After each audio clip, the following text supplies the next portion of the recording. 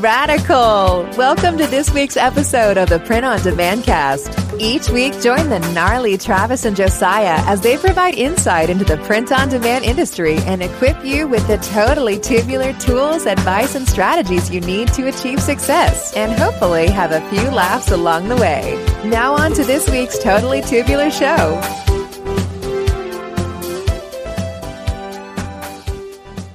Hey everybody, welcome back to the Print on Demand Cast. With me, as always, the co-host, co-captain, my captain, Travis Ross from Make Your Mark Design headquarters there in Broomfield, Colorado. Travis, happy freaking Monday. How has your Monday been thus far? I'm getting tremors as you ask me. It's a Monday, and Are all the machines working? Machines, no, they're not. God, and I'm so over it. I fired off an email to the Epson. I don't know what his title is, but he's a head guy. And, I said, listen, we're going into the busiest time of year. Get your freaking machines working. So that was a frustration, but what are you going to do? You're going to just keep trying to move forward and my next go to Tuesday. The checklist was: are the machines working? And did no one call out today? Those are usually no one called out today. All right. Well, hey, 50-50. You're 1 for 1. That's not too bad. Yeah. It is they're not 0 for 1. Hey, how's your foot? Update for the people. That's right. Last week. I forgot that we covered that in last week's episode. It's better in regards to the fact that it's not swollen. It's not constantly hurting. It was literally, I feel like last week was such a lost week for me because I couldn't really get around at all. I was in a lot of pain fairly constantly, trying to watch 4 dogs and feed them. And then if I was here and had to navigate last week, it probably would have been a lot more doable because there's no stairs here. This is all one level. But I had to sleep downstairs with my in-laws' dogs. I had to work out in the shop, which required stairs and steps and long distances. And so it was just a lot of movement. It was the worst location to be dealing with this. So all of that to say, it's feeling better now. I think we're almost there. I got a little impatient with it a couple days ago and thought oh, hey, wait a minute. All right, this feels good. Great, sweet. And I started doing too much and I think I can manage and kind of limp. And I was carrying in groceries. And then that night it was throbbing again. So okay, I'm my own worst enemy at this point. And I need to just, as hard as it is for me, just be patient for this to get over and be done with. So hopefully we're close. I haven't played pickleball in a long time, which is very sad for me. Because I really enjoy it, and I haven't been able to drink beer. You're not supposed to do that with gout or red meat. We went out to lunch yesterday with some friends. Yeah, chicken, didn't you? And I did, for sure. And it was a steak place, bro. I got out of the car and I could just smell the steak, and I was like, "Oh my god, this is the most torturous." And my friend's drinking a old fashioned, and I'm like, "Why? Why, God? Take this cup of suffering from me. I'm just over it." So all that to say, we're on the right track. I hope if it doesn't improve from this point in a couple of days, I will probably consider going to get some x-rays just to see what exactly is it. Was it a fracture? Sure. Did I misdiagnose it? Who knows?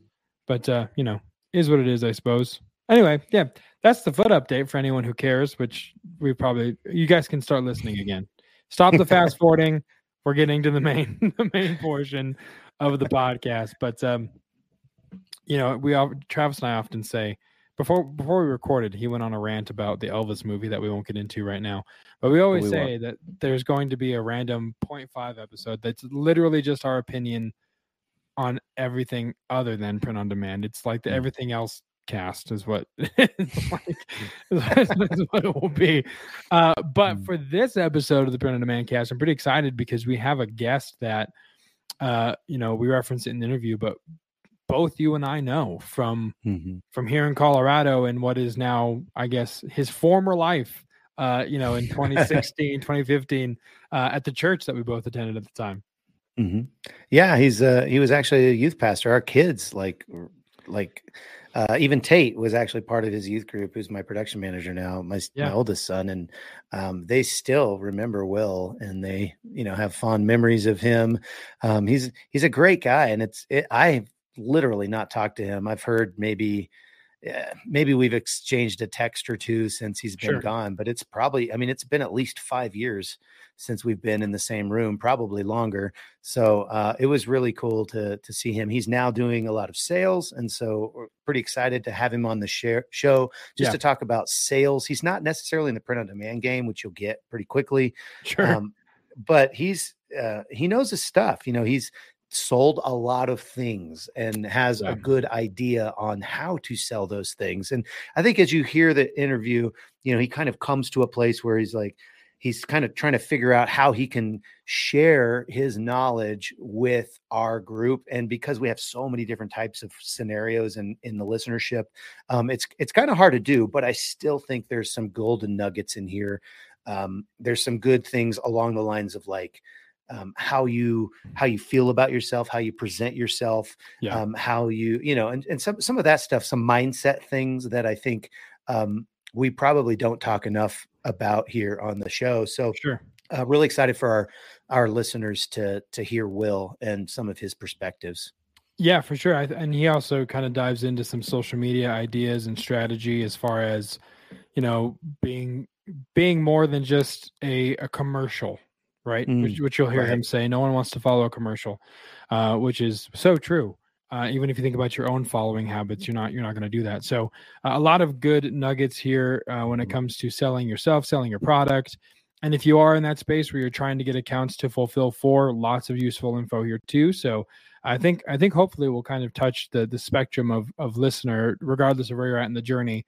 There's definitely something here for you to glean. So without any further ado, because this one's a little bit of a lengthy one, so we're going to get straight into this week's interview with our guest, Will Rest. All right, Travis, I am excited for this particular episode and this particular interview because this is with someone that both you and I know.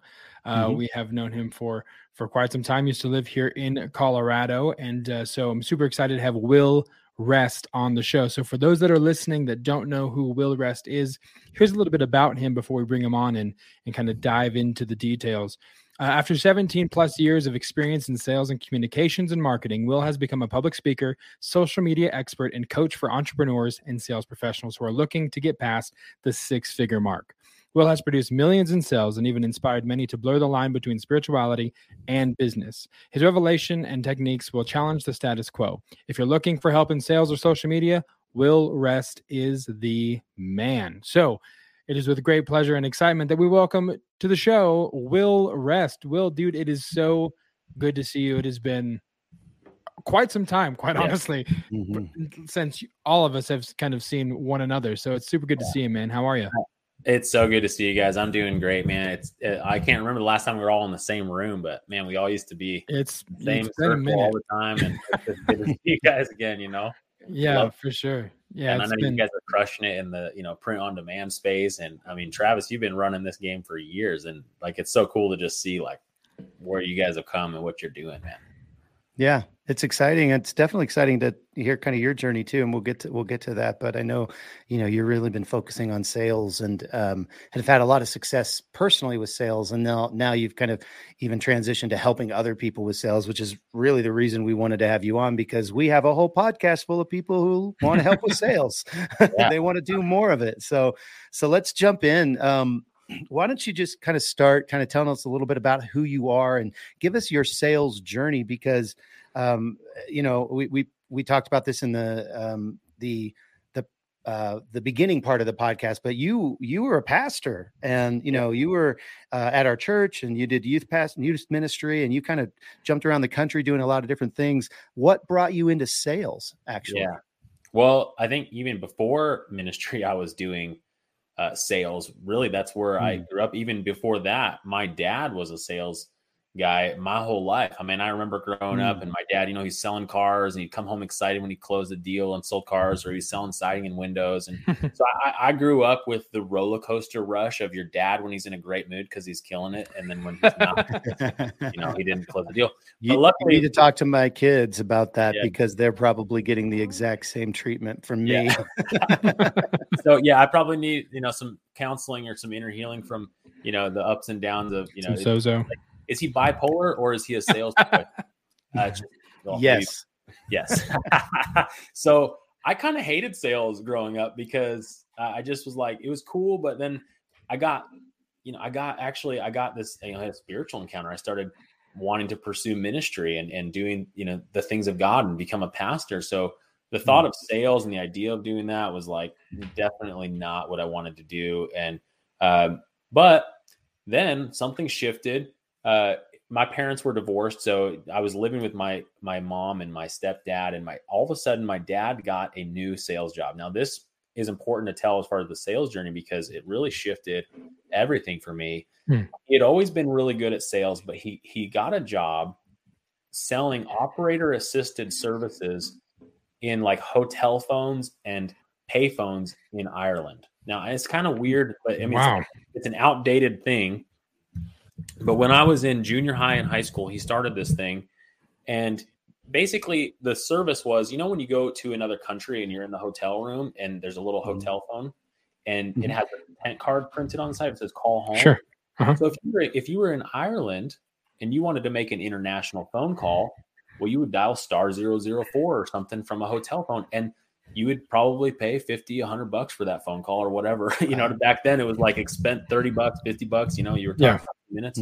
But AT&T was the main provider out there. My dad got with a company. It was primarily based in Mexico, but they wanted to expand throughout the whole world. He got a job being their rep in Ireland. And I remember when he first started, his first paycheck was like $30. Okay. And his job was to go from hotel to hotel and try and get them to switch from AT&T or whoever their service provider was for their operator assisted service callings for international calls. Super boring. Wow. At first check's $30 next month. And he's out there just struggling and struggling. Well, over the next couple years, he had taken over every single hotel in the entire country, every payphone in Ireland, Scotland, UK. If you made an international phone call from a hotel or an airport on a payphone, my dad would make $2 to $3 per call. Wow. It was, and I was living with my mom and my stepdad. Now I'm seeing my dad's literally killing it, making hundreds of thousands of dollars a month. And I'm like, hey mom, I think I'm going to move in with my dad. Was he living in Ireland? How was he doing that? He was living part-time in Colorado and Ireland, traveling back and forth. Wow. So, quite the commute.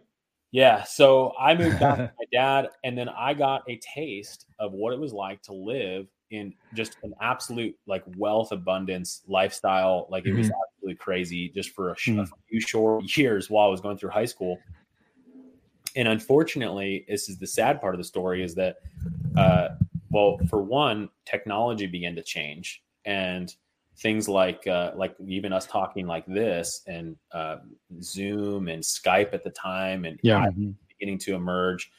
Nobody's going to pay $30, $50 for an international phone call when you can do a Wi-Fi. You can call through Facebook now and talk face to face. So that technology was dying down. My dad came back to the U.S., sold off that. I actually lived in Ireland and worked there for a little bit doing that as well when I first got married. But that whole business, he had to sell the whole business off. And then through divorce and horrible situations, my dad over the years went from, absolutely killing it, making hundreds of thousands of dollars a month to living in a trailer. And legit crazy seeing the rise and fall of that. And the whole time that journey for him was happening, I was going through ministry school. I began to do, I was now a pastor, watching my dad go up and down. And so I never wanted to be back in sales again. In fact, when I started in sales before I was in ministry, I was selling cell phones at AT&T because it was the only job I could get while I was going through ministry school and trying to provide for the family. and I hated my job. I hated sales. And I mean, and it was just like, because the only jobs I could ever get was sales. I mean, I had my high school diploma, and I was just either I sold cars, I've sold furniture, I've sold, I've sold tax solutions to angry business owners that owed a bunch of money. That was the worst job ever. And then I finally landed a job selling phones for AT&T, and that was pretty good, but I still hated it because it was so performance driven, performance oriented. I almost lost my job multiple times getting written up. And finally, I just had this moment. This is before ministry, where I just realized, man, I just need to learn how to rest in the sales process and not stress and have so much anxiety. And I remember there was a real shift in my mindset and my mentality, where instead of striving and struggling, because there's really two types of hustle. You can be this hustle, white knuckle, grind it out sales professional, and you'll probably scare a lot of people away. Or but I was just trying to grind it out and trying to perform. But when I started resting in the sales process, it's not that I wasn't working hard, but it was an internal reality. I ended up moving to the top of the leaderboard and becoming great at sales. And then shortly after I started doing great at sales, I actually transitioned into ministry. And I was just so thankful that I never had to enter into the sales profession again. I was like, finally, I'm going to just do ministry. I'm going to do my dream job forever and never have to go back into the marketplace. And I was so wrong, though. I was just like, and we ended up, after doing ministry full time for 4 years in Colorado, we ended up moving to Rochester, New York. We had an opportunity to move out there.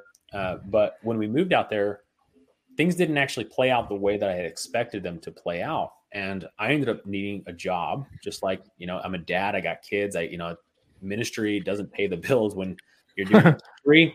And I needed something. So ended up getting a couple different odd jobs, absolutely hated them. And I'll tell you this story real quick too. When we went out there, the first job I got was selling banner ads for a children's website that was outdated and going out of style. I was like, what? And I'm like, and if anybody, for me, I'm thinking, God, what are you doing with my life? Like, well, I'm out here. I just moved across country for an opportunity. Things didn't work out. Now I'm sitting in an office selling banner ads for an outdated children's website, bounce houses and bowling alleys, seeing if they want to pay for it. And it's like, this is horrible. And my other part-time job was working again at Barnes & Noble. And I'm like, what am I doing? Like, I felt like I was starting back at square one. And I remember sitting at Barnes & Noble and this guy saying, it was a seasonal part-time job. And this guy next to me, he goes, I started here seasonally once. I thought it was just going to be for Christmas. Oh, no. Because I've been here 13 years. Not kidding you. I quit the next day. I did not go back. Wow. I said, absolutely not me. So we're sitting there. I suddenly see a job opportunity come up on Facebook for a job for, hey, we're looking for brand reps making 70 to 80,000 a year.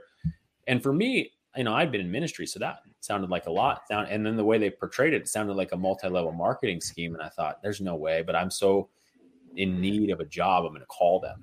Yeah. And so I get on the phone with them and they're like, telling me it sounds awesome. And I'm so great. Like, well, this sounds like an incredible opportunity. What am I going to be selling again? Oh yeah, you're going to be selling scissors. I'm sorry. Did you say scissors? And she said, yeah, shears. I can't. I'm sorry. I'm not going to do that. Like, I'm feeling like I had my dream job, and now my life is falling apart between Barnes and Noble, banner ads for kids, and an opportunity to sell scissors. I'm like, this is absolutely the worst possible thing. So I turn the job down. 3 days later, I get a call from the recruiter. The recruiter says, "You're making a horrible mistake. This is a massive company. We're growing faster than any brand in the beauty industry, and stylists and barbers are addicted to buying shears." And I said, "Are you serious? I'm going to call my mom because she's a hairdresser." And I said, "Hey, what do you think about me selling scissors?" And she goes, "Oh man, I'm addicted to buying scissors." And I said, "Are you serious?" The shears, like good shears in the hair industry, are like anywhere between like $400 to like the most expensive shear in the lineup was like $3,000. Good Lord. These are not like, these are not your Crayola, Papermate scissors. What am I doing with my life? So I said, okay, I'm going to give it 3 months. So I decided to give this brand rep position 3 months, and something happened. I realized that in all these years of preparation and sales and seeing my dad succeed and take over whole regions, and then being in sales at AT&T, and then public speaking in ministry, somehow the culmination of all my experience came together, and I suddenly was like, a light bulb went off and I understood sales, like the Matrix. It's like you could see bullets coming out, and I became one of the top 10 reps in the whole country within a very short time, making more than I'd ever made in my whole life. And my motivation, I will say this, watching my dad take over an entire nation and do what he did will forever mark me, because I see now he's since recovered from all of the craziness, but I saw what could happen when you really commit to taking over a region or an area or an industry. And I'm like, that's what I'm going to do. And I'm going to follow in my dad's footsteps without all of the stuff that happened after, and really take it to the next level. And then the following year, I had more of an epiphany. I continued to invest in my own sales training. I had even almost like it seemed like a spiritual sales awakening. And I know it sounds kind of weird, but after the spiritual sales awakening, I rose to the top. And my second year in selling scissors, now I made $180,000 that year selling scissors. Wow. And since that time, as I worked for them, I never made anything less than six figures selling shears. Wow. Always at the top.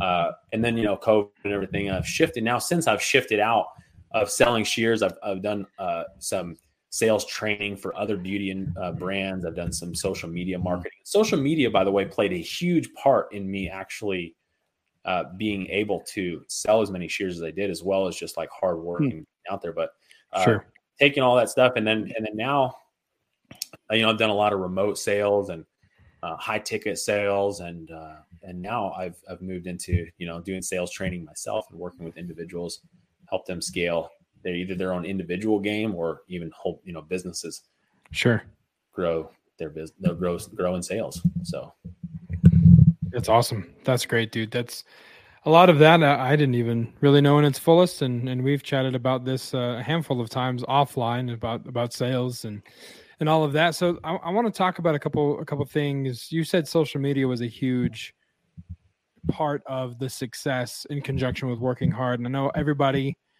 social media is crucial when it comes to driving traffic to a product or getting your product out there, just getting kind of aware. So if you had to give some pointers, to our listeners who might be trying to figure out how to leverage their product or their service on social media, what are some, just basic pieces of advice when it comes to building a social media presence that would benefit them? Well, it depends on what platform is like your main, like which one are you really going for to be influential on, first of all. So that'll change. But for what I did in that season in particular was I used Instagram as more of like a Trojan horse social media strategy. Because a lot of times people, if you have a product or a service, the first angle that they'll take is like, hey, I do print on demand. If just kind of basically constantly sharing, buy my service, buy my product, buy my service. Or if it's, maybe it's a skincare brand and all they're doing is posting pictures of their skincare bottles and it's like, buy this skincare product, buy this skincare product. And then in my case, at that time in my life, it was scissors. So you see a lot of reps that were selling similar products were out there constantly posting pictures of scissors or somebody cutting hair and trying to get, we're doing this, special or this deal. Now, nobody's going to follow a page that's just constantly sharing posts about a product that they want you to buy. That's like following a commercial. So, you got to think, like, if you are wanting to grow your influence in social media, how can you become an influential authority in a particular, a particular space or sphere? Kind of like, when you guys started a podcast, you've now established yourselves as an authority in the print on demand space because of what you're doing here. You're providing valuable content to the people that are in your industry. And so what I did was I just created, these like foodie pages. You go to like, let's say for Denver, like there's Instagram pages that they just feature all the best food in Denver. Yeah. So I decided to create an Instagram page that featured all the best hair salons and barbershops in that city that I lived in New York. And I quickly became an authority without a face. Nobody knew who I was behind the curtain, but I ran the Instagram page that all the hairstylists followed, all the barbers followed, all the salons followed. And because of that, I would cold call salons. And if I walked in and they didn't want anything to do with me, I'd say, oh, hey, by the way, have you heard of that Instagram page, Rock Top Style or whatever it was called? And they're like, oh yeah. And I was like, oh yeah, I run that page. And I just, wanted to introduce myself, and like, oh, no way. Suddenly I'm not a sales rep. Suddenly I'm like an influencer in the city. So, sure. When it comes to that. So I was never one time ever saying buy scissors, buy scissors. I used social media as a social leveraging that I had authority in a particular.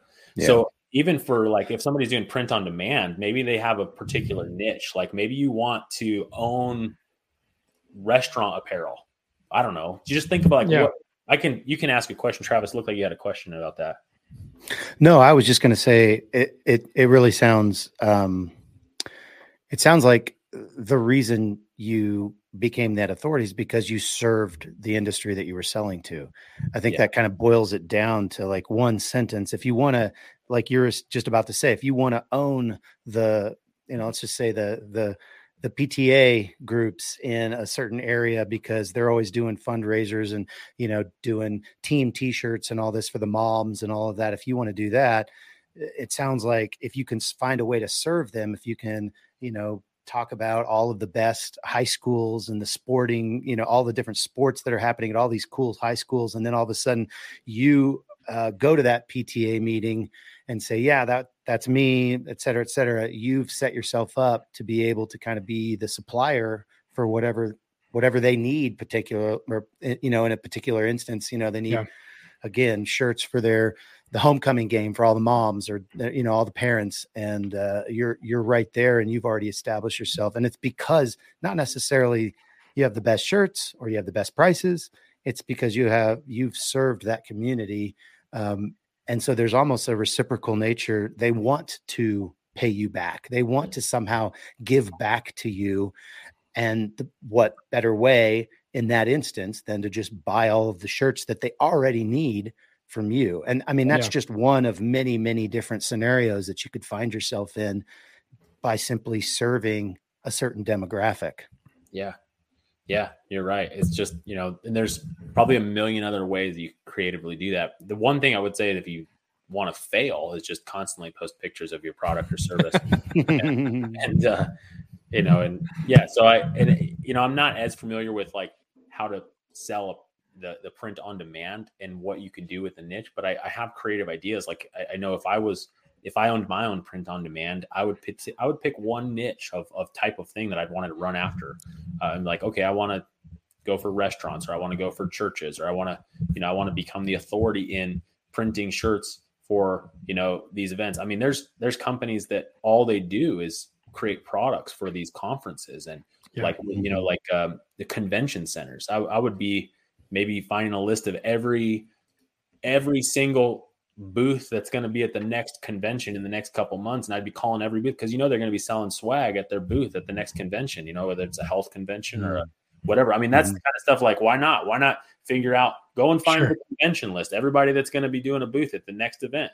Well, they're all going to be needing to print off t-shirts right now because they need to sell them at the next event. So go hunt them. You know what I mean? Like you got to be a hunter and you got to just get creative with the ways that you hunt, and you got to have fun doing it. Otherwise you're just going to, if you want to own a business and you want to be an entrepreneur, but you don't want to be a sales guy, good luck.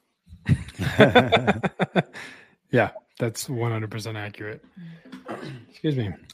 I was going to ask, so let's just bring it back down a little bit. Since you've been doing some coaching, obviously you've talked about and probably shared a lot with people. Can you just share like kind of as you see it, the basics of a sale and what has to happen in order to make that sale, kind of break that down for us? I mean, everybody kind of knows maybe, their version of the basics, but I want to hear your version. And then if we can, let's try to relate that to POD or local sales of printed goods or some type of, garment sales or promotional product sales or something like that. But basically break that down as you see it. What's your opinion on this kind of the steps, or maybe, you've heard it described as a funnel. Just give us kind of a breakdown for our listeners on what is a sale. Yeah, a sale is a basic level is just solving a problem, but you have a solution to a problem that somebody has, whether that's a product or a service, and it's an exchange of money for that solving of that problem. Now, one of the things that people get lost in is like, you think you're selling just t-shirts with their graphics on it, but you're actually selling something so much more. Mm-hmm. And you have to understand that sales is always an emotional decision, no matter how much logic is involved. And so you think about what you're really selling is you're selling a feeling. Any sale is selling a state of existence. So this business maybe in particular they have a brand, they have an identity, and you're selling something that people can identify with. You're selling a culture. You're actually selling a brand identity to this company, and you're solving something so much more than just giving them a couple of t-shirts to sell at double the price that they bought them. So you have to know, like, you're really providing something of a confidence. When people own a business and they have their own swag, there's like an emotional feeling of what that would probably feel like. So connecting with that first of all, and realizing that what you provide is of huge value. So you have to believe in what you're selling 100% before you even step foot out the door and go and try and sell your product or service. Confidence in yourself, your ability to fulfill on your promise, what you're providing. So belief in yourself and the product or service is number one. But then when it comes to like the first step of a sale is that first impression. And a lot of you out there are doing POD, you're going to have to cold call, whether it's over the phone or you're walking into a business fresh, and however it is, or maybe you're just connecting with people for the very first time on social media. Sure. But when you first connect with that person, you have to have that first impression be locked in. And that happens in a matter of seconds. And in what I've noticed a lot of salespeople do is they expect rejection. If you're walking in, let's say you're just expecting when you walk in the door that they're going to be frustrated with you. You're a solicitor, and you have to change that completely. You have to the first step of the sale is expecting that they're going to be so excited and happy to see you because you just have something that they want. And you go in and you have a confidence about you. You have an air about you, but you're not coming in just like all hot and heavy, like a guy that's on a first date. Like you're going to walk in and just be chill about it. And you don't need to be real pushy. You just need to be chill. You need to be relaxed, but you need to walk in with confidence. And that first impression, there's really three main frames that you need to carry in all of your sales process. But and I can just speak to this for just a moment. I'm trying to sure. So much to say. Sometimes I'm like, am I talking too much? But you're the guest, man. You get to talk as much as you want. In your space, no matter what space you're in, you have to have three frames that you carry at all times, because these are going to be what provide, the influence that you need to actually close a deal. And the first one is the moral authority frame. You have to put off an air and internally know that you truly have your client's best interest at heart. And that needs to be communicated, not just in words, but in the way that you interact, because a moral authority frame will create, you will be more influential in any situation when the client or the customer believes you have their best interest at heart. And it needs to be true. The second thing that you need to carry as a frame is the expert frame, that you are the expert. You have the confidence that you know, and you don't portray an expert frame by just coming off and saying that you're an expert. The way you portray an expert frame is by asking skilled questions that when you ask them, people will begin to think, oh, this guy knows what he's talking about because of the way he's asking questions. And you put off an expert frame by the way of being. You don't say, hey, sure, I'm the expert in this.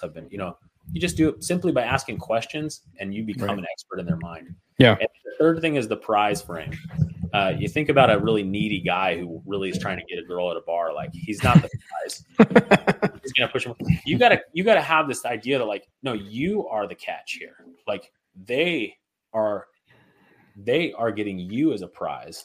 Sure. And when you carry that, it's going to pull people in, and people are going to be more drawn to you just in that frame of mind. So not even tactical sales stuff, just inner game. There's an inner sales game before you even step foot into the door. There's an inner sales game, mindset, identity, attitude, expectation that will change everything for you. And if you don't have that stuff in line, you'll probably have some roadblocks and some hurdles along the way. So would you say that inner mindset, that identity, the only way it can really come is through repetition, right? Because I mean, one of the things you said about like expecting rejection, I think that is drilled into people in most sales trainings. Like I know for sure when I, started selling insurance, our training said, expect rejection. You will be told no over and over and over, because they're trying to preface or kind of prepare you for that disheartening moment where you don't get the sale. So how do you practically combat that, where in most instances it's like, no, you're going to be told no, just pick up the phone or go to the next store, or next up mentality, into growing that like confidence mindset, and like you said, that the expert mindset where you feel like you're the prize and you're actually interviewing them in a way to see if they're right for your product, and not just giving yourself out freely because you're desperate for the money, if that makes sense. Yeah. I mean, that's where, you expect, like in your mindset, you're expecting them, but then when they do reject you, you're just like, oh, whatever. You know what I mean? Like on to the next place. Like I got 1,000 other places to go visit. Like, why would I waste my time caring about the fact that you didn't realize how valuable what I have is? Sure. It's your bad. You know what I mean? So, but the way you come off is like when you go in, especially if you're cold calling like a storefront, like you're doing B2B sales, and you're going in, you got the guard dogs at the front desk. They don't want to deal with you. You just walk in and I mean, how many POD people are actually out there cold calling businesses? Am I even speaking to the right crowd here? I would say mostly no. Most of the people are, most of our listeners are probably drop shipping. And what that means is they've signed up for an account on, Etsy or Amazon or Walmart, and they're creating a listing that, has their design and maybe has some bullet points, has some, just product description, et cetera, that they control on that marketplace. And then they're, set it, forget it, because the product doesn't actually exist until it's actually sold. That's the beauty of print on demand. Yeah. And if they get a sale, they transfer that to their fulfillment partner. Or if they're doing fulfillment for themselves, they do their own fulfillment and then send the product out and then rinse and repeat. There's probably not very many of our POD customers that even know who the heck we are, or, for that matter, coming back to us to make a second purchase. Yeah. And I don't know that that's necessarily true across the board for print on demand. There are a lot of people who are actually building actual brands. They're using Shopify. They are getting repeat customers because, you think like ThinkGeek or, some of those nerdy clothes or, things like that, they have like licenses with gaming consoles and games and stuff like that. And they can produce those types of things or like Star Trek and Star Wars and all of that. And people are coming back because they know that when they want kind of a geeky t-shirt or a geeky product or a geeky gift, they know where they can find it and they're going to go there. For most of our listeners, that's not the case. They have not come to the place where they've built out that brand. So really what we're talking about is they control the bullet points, they control the product description, they control the title, and they control what's actually on the product, the design itself, which I don't think that's nothing. Do you know what I mean? I think that there is still some power in sales training and understanding the sales process, understanding the emotions that you're trying to solve as you're even just writing a product description. Can you speak to that maybe a little bit, Will? Yeah, I think, so it sounds like they're more selling online. Is there any type of account that people will be trying to go out and get? I mean, is that like a thing? Would you want to be? wouldn't you want an account, or would you just want to depend on somebody finding you? I think a lot of the print on demand industry is, kind of it's a secondary thing. They just do it on the side. So it is kind of just create as many products as you can, be in as many places as you can, and then just cross your fingers, and hope that somebody finds you. I think the next step is to either create a brand, or, if you are a production fulfillment partner, like we are, we are in the business of soliciting sales from businesses around here, to where they come to us when they think of t-shirts for their next event, for their next conference, for their next trade show, their next swag thing that they need. We hope that they think of us. And so we are establishing a presence, but we are probably in the minority for most of our listeners that actually have a fulfillment, like a physical location.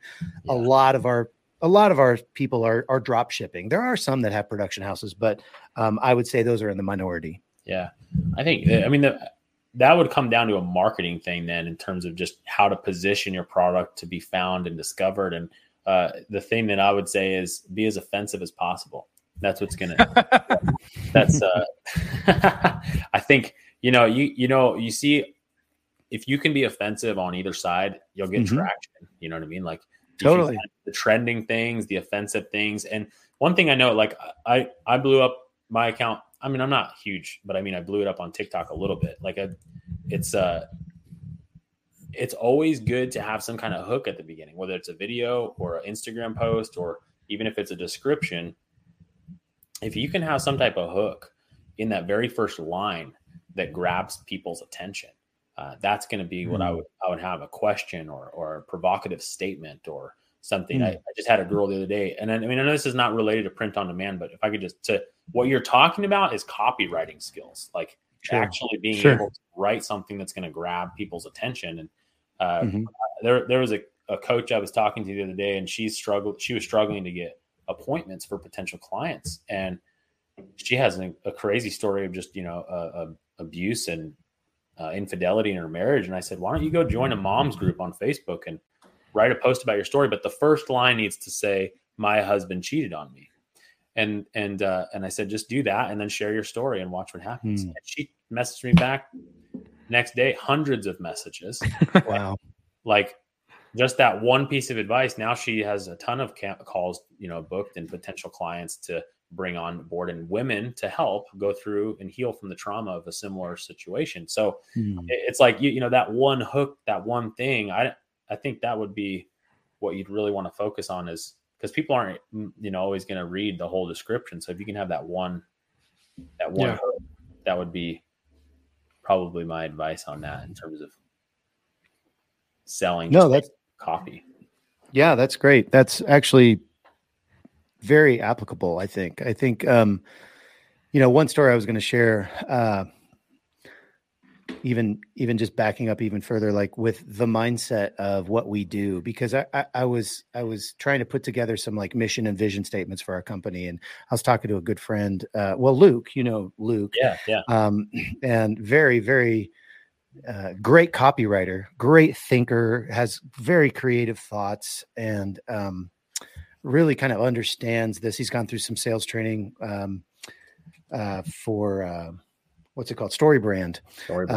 Yeah. And so he's got some really, in fact, we should have him on the show, Josiah, sometime. We really need to have Luke on and talk about StoryBrand. But anyway, beside the point, when I was talking to him about, some of these things, I was kind of lamenting the fact that I'm like, well, we just print stuff, we don't have a mission. We just print stuff, and he's like, well, what are you doing with that? And he really talked me through it. And he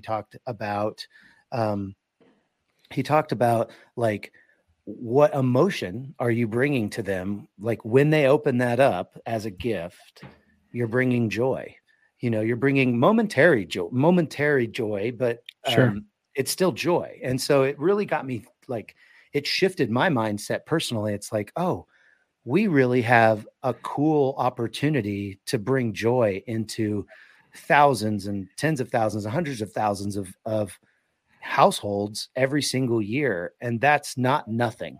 You know what I mean? So it kind of shifted, I guess it shifted my mindset a little bit on what we do, because it can be very monotonous to just, create a product, write a description, rinse and repeat, get another design, write a product, or, create a product description, create a title, look up some tags, some SEO stuff, and then rinse and repeat. But to your point about having a greater purpose, or, kind of understanding that what you have is actually valuable. I don't think that's something to be looked over. I think that's a really important part of what we do in any industry, not just the print on demand industry. If you don't have a purpose greater than just making some money, good luck. It's just not going to work long term. You're going to burn out for sure. Yeah. That's for sure. It's 100%. You're going to live in a van down by the river. Yeah. And that's where, even like the purpose of what that is providing for your family too. Like that connects to like, okay, you're doing this side hustle, or maybe it's your full-time gig, and it's providing something for your family. And that even if it's just a momentary joy that you're providing through these t-shirts, I mean, find the purpose and squeeze the juice out of that, because it's good, it's all good. And it's not just a selfish motive for you to be wanting to grow, and your desire to have a lot of cash is also, for most people, it's really not selfish. Like they want to provide for their kids, and they want to create, a good life experience. They want to give to local charities or their church, and you want to have fun. So like, there's go for it. And hey, you're giving some people some cool swag. So right. Totally. Well, we're gonna transition to it's a set of questions that we ask every guest. We call them the magic questions, and there's a arbitrary and completely unnecessary bumper on the front of it. But basically, there's a couple questions we'll ask your opinion on, and then we'll kind of wind down the interview. So to the arbitrary bumper that I was talking about, here we go.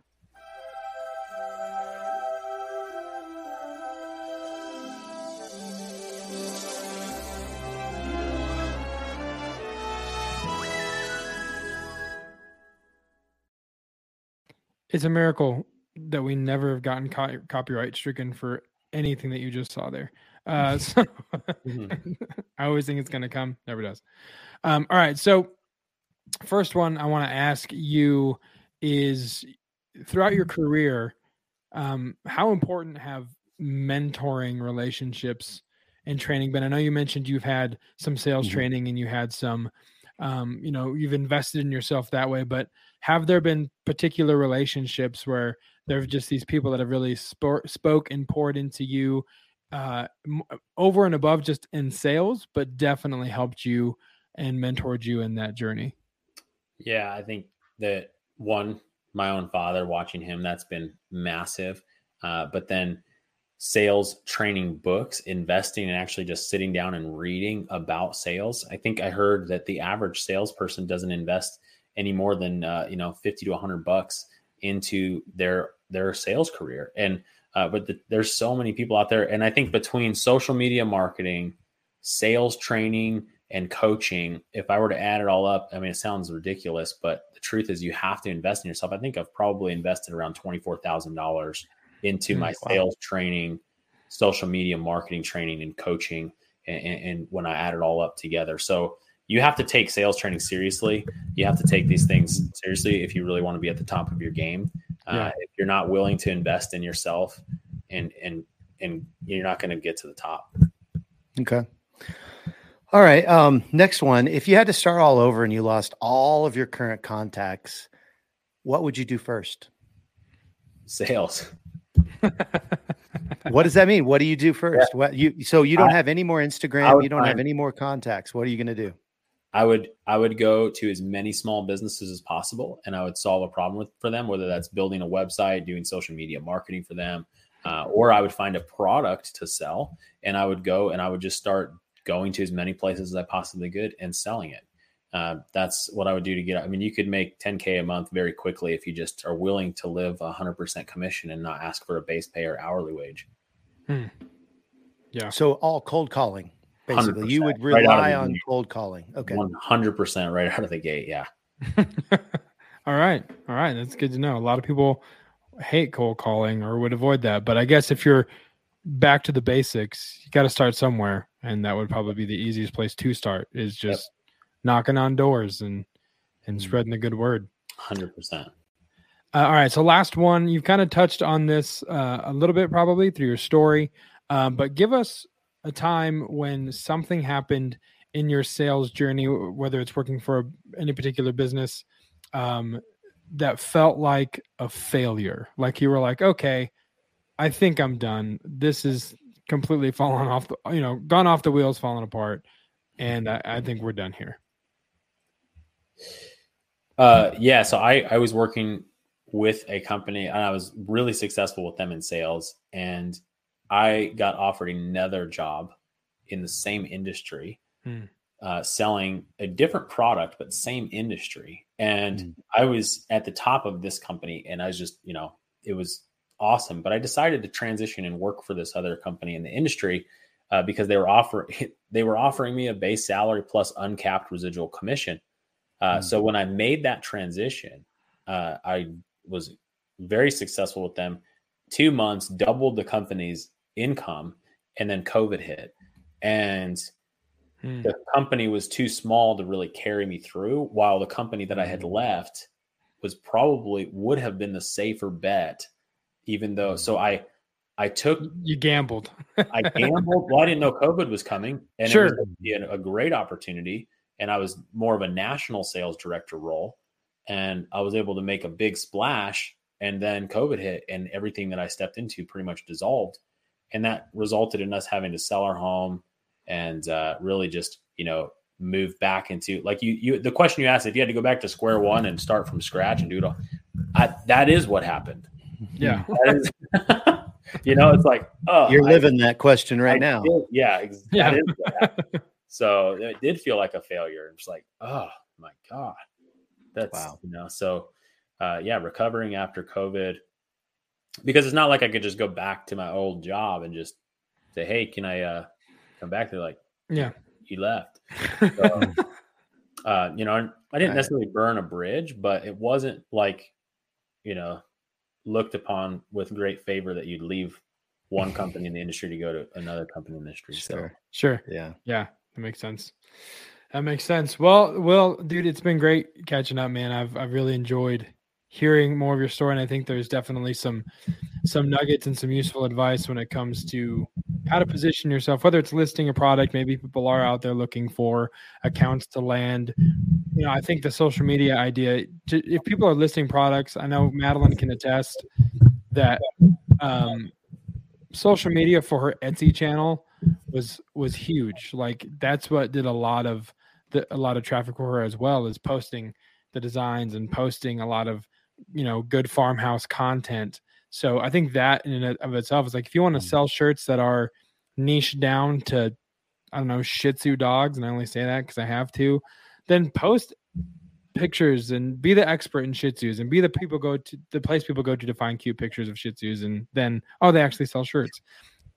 Weird example, but I think that was really, I really enjoyed that and nugget as well. I sell NFT shirts or Bitcoin shirt. I don't know. You go crypto on it, man. Like take your POD crypto. You know what I mean? Yep. You might as well. It's the way of the future, it seems, for now, until it gets regulated. But that's another podcast. So before we go, we have a weekly reoccurring segment here on the show. We usually don't announce when it's going to happen, but when there's guests, we do, because we ask the guests to bring their dad joke to the dance as well. So with that being said, we're going to go to this week's weekly dad joke. Time for the weekly dad joke. All right. So, Will, you are the guest, and so you bring the heat first. You guys ready? Yes. So ready. How long is a Chinese man? How long is a Chinese man? I have no idea. Mm-hmm. Yeah. How long is a Chinese man? No idea. Oh man, that's his name. How long?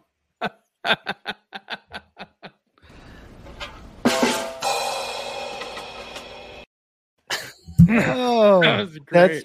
That's probably the best one. Yeah, that's like really from good. a guest. From a guest. Yeah, that's probably the best one. Good job, that was Will. Funny.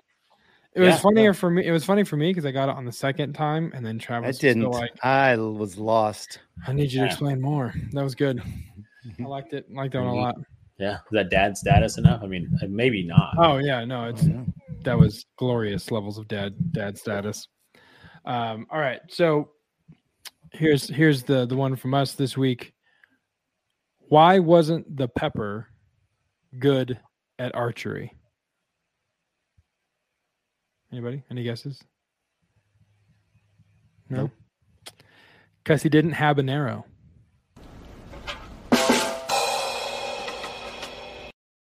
And that's this week's weekly dad joke as well. Travis and I send each other dad jokes far too frequently. All the time. If you scroll through our thread, it's probably every other one's a dad joke. So we just decided to finally put it in the show. We did it for no reason before. No reason. Have dad joke T-shirts. I mean, do we have dad joke T-shirts?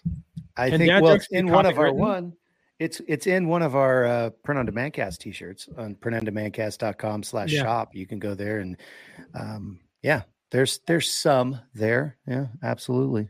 Yeah. Today, my toddler said, "Dad, I was trying to color, but then I pooped."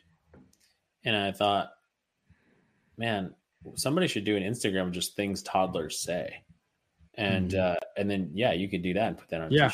Yeah, well, Bill Cosby had an entire TV show. The kids say the darndest thing. Like that was his whole, his whole shtick. So it's true. There's a free one for everybody. And there's another idea. Yet another golden nugget from Will Rest. Love it. Love it. Exactly. So before we go, man, let people know if they want to know more about you, find you, connect with you on social media. Let them know where to find you, how to get in touch with you if they have more questions, anything like that. So if you want to just follow me, connect me, Will Rest, on Instagram. And, you can follow me, shoot me a message if you need help with sales or, marketing stuff, just let me know. And it's just Will Rest on Instagram. Well, there you have it. Will Rest. Easy. Yeah, super easy. Concise. Love it. And we will put those links in the show notes for you that are listening so that you don't have to search. You can just click, go to the show notes. We'll have it all there linked in for you. Not LinkedIn, but linked in the show notes. But yeah, Will, thanks so much, man, for coming on. And it's great to catch up with you. And I look forward to doing this again and seeing what else is going on and getting more golden nuggets from the treasure trove that is Will Rest's mind. Awesome, man. Thanks for having me on, guys. Yeah, for sure. We'll talk soon. Man. All right. We want to thank Will again for taking time out of his schedule. I know went a little late. He's 2 hours ahead of us. So when I texted him this morning, I was like, hey, dude, here's the form to fill out for the show. Also, we'll see you at 6 Mountain Time. And he was like, oh, I thought you guys meant like 6 my time. And I was like, no, there will be no interview being had at that time. So he was gracious enough to kind of move some stuff around in his schedule as well. But yeah, I think he preempted this whole interview, and I said that the nugget about social media, and I mentioned that in the interview too, was probably a really good mindset. And the fact that he said to approach anticipating a yes, which a lot of people won't teach you that, which we mentioned, like they'll teach you to anticipate no, and you might very well still get no, but I think the benefit to approaching it the way that Will was talking about lends itself to that mentality that he was talking, that inner monologue, the inner self, that mindset is you go in accepting yes, and it just helps with your confidence, because if you go in there like a scalded dog and your tail's between your legs,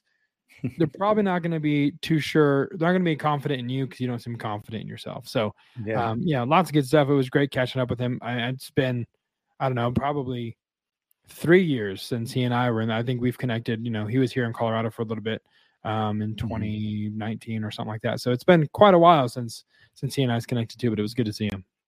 Yeah, for sure. Yeah, I liked his kind of those three things that he talked about. And I think it's potentially worth a re-listen, just to kind of get some of that stuff down and understand it. And then, the audience doesn't know, but after the call, we talked a long time about just the Print on Demand cast and like, actually, we have an authority and what can we do with that? And some ideas for, some potential things that we could maybe do down the road. I mean, Josiah, we've been talking about doing extra episodes for 100 plus 9 of them. What is this now? 109, 100, 108, 109. Yeah. So, and we have yet to do a single extra episode. So who knows where it's going to go, but it was a good conversation. And I appreciated some of his insight into, how to kind of take what you're doing and build upon it. And I think you can, in different levels, of course, you can do that with any business, take what you've got, build upon it. And I think that's kind of what this episode really kind of hammered home, I think, for me, and hopefully for our listeners as well. Yeah. 100%. So thanks again to Will for coming on. And like we said, we'll drop his links and all that kind of stuff in the show notes if you guys have any questions. But other than that, we just want to thank you guys for being faithful and tuning in again to another episode of the Print on Demand cast. And I second and echo Travis's sentiment. Give this one another listen, because there might be some stuff that maybe you missed or maybe dismissed, thinking maybe it's not applicable. Go back and listen, because there's a lot of good, useful tips that you can take and kind of implement into what you're doing in some way, shape, or form. So very, very thankful for Will's time. And we're thankful for you guys. And as always, if you have a question for us, if you want to reach out to us, you can email us info@printondemandcast.com, or you can join the Facebook group, printondemandcast.com/Facebook. I know there's been a couple dad jokes that have been dropped in there very, very, very recently. One, in fact, that I think we should use next week. I don't want to say it yet, but we'll give him credit because I think it made me audibly laugh out loud, which for a dad joke does take quite a bit for me to actually think it's genuinely funny. So we're going to use that next week. You guys will hear it, but very excited for that group and what's happening and the conversations that are happening. So if you have any questions, need advice, need tips, anything like that, clarification, please do not hesitate to join the Facebook group. And also other social media platforms, printondemandcast.com/Instagram and /YouTube. And we are available wherever there are podcasts available. I always like to say, wherever there are podcasts, the PODcast is there for you. And it is 100% true. I have no idea how many podcast platforms are out there, but if we're not there yet, we will be. So avail yourselves of that. We're content. coming for you. We're going to take over all of the podcasts because it's on our name. It's our birthright. We have to be in all the PODcast platforms. So we have a very specific set of skills. I don't know you, but I will find you and I will force you to listen to our content. So with that being said, if you're listening to the Apple Podcast app or listening with or through the podcast app, if you would do us a favor and leave us a review and let us know what you're liking about the show. What's your favorite episode? Leave us a dad joke. Whatever it is that you leave, we'll shout you out on the show for helping the algorithms and helping this content get in front of the people that need the content, much like yourselves. You can rate us on Spotify too. It's just a star rating right now. There's no kind of comment that's available yet. I'm sure that's coming down the road, but as of right now, it's just a star rating system. So that helps as well. Travis, anything else you can think that I have missed in my weekly diatribe of words? I don't think so. You've said a lot of them. I sure have. Too many, probably. So again, thank you guys so much for listening. For Travis, I'm Josiah. We'll see you next time right here on the Print on Demand cast. See ya. Hey, babe. Thanks for listening to this week's episode of the Print on Demand cast. We hope you enjoyed the Totally Tubular Show. If you've got a question or a suggestion for the show, send Travis and Josiah an email at info@printondemandcast.com. Want to be wicked nice? Take a minute to rate and review the show on iTunes or wherever you get your podcasts. And don't forget to subscribe now so you don't miss next week's episode. See you next time, for sure.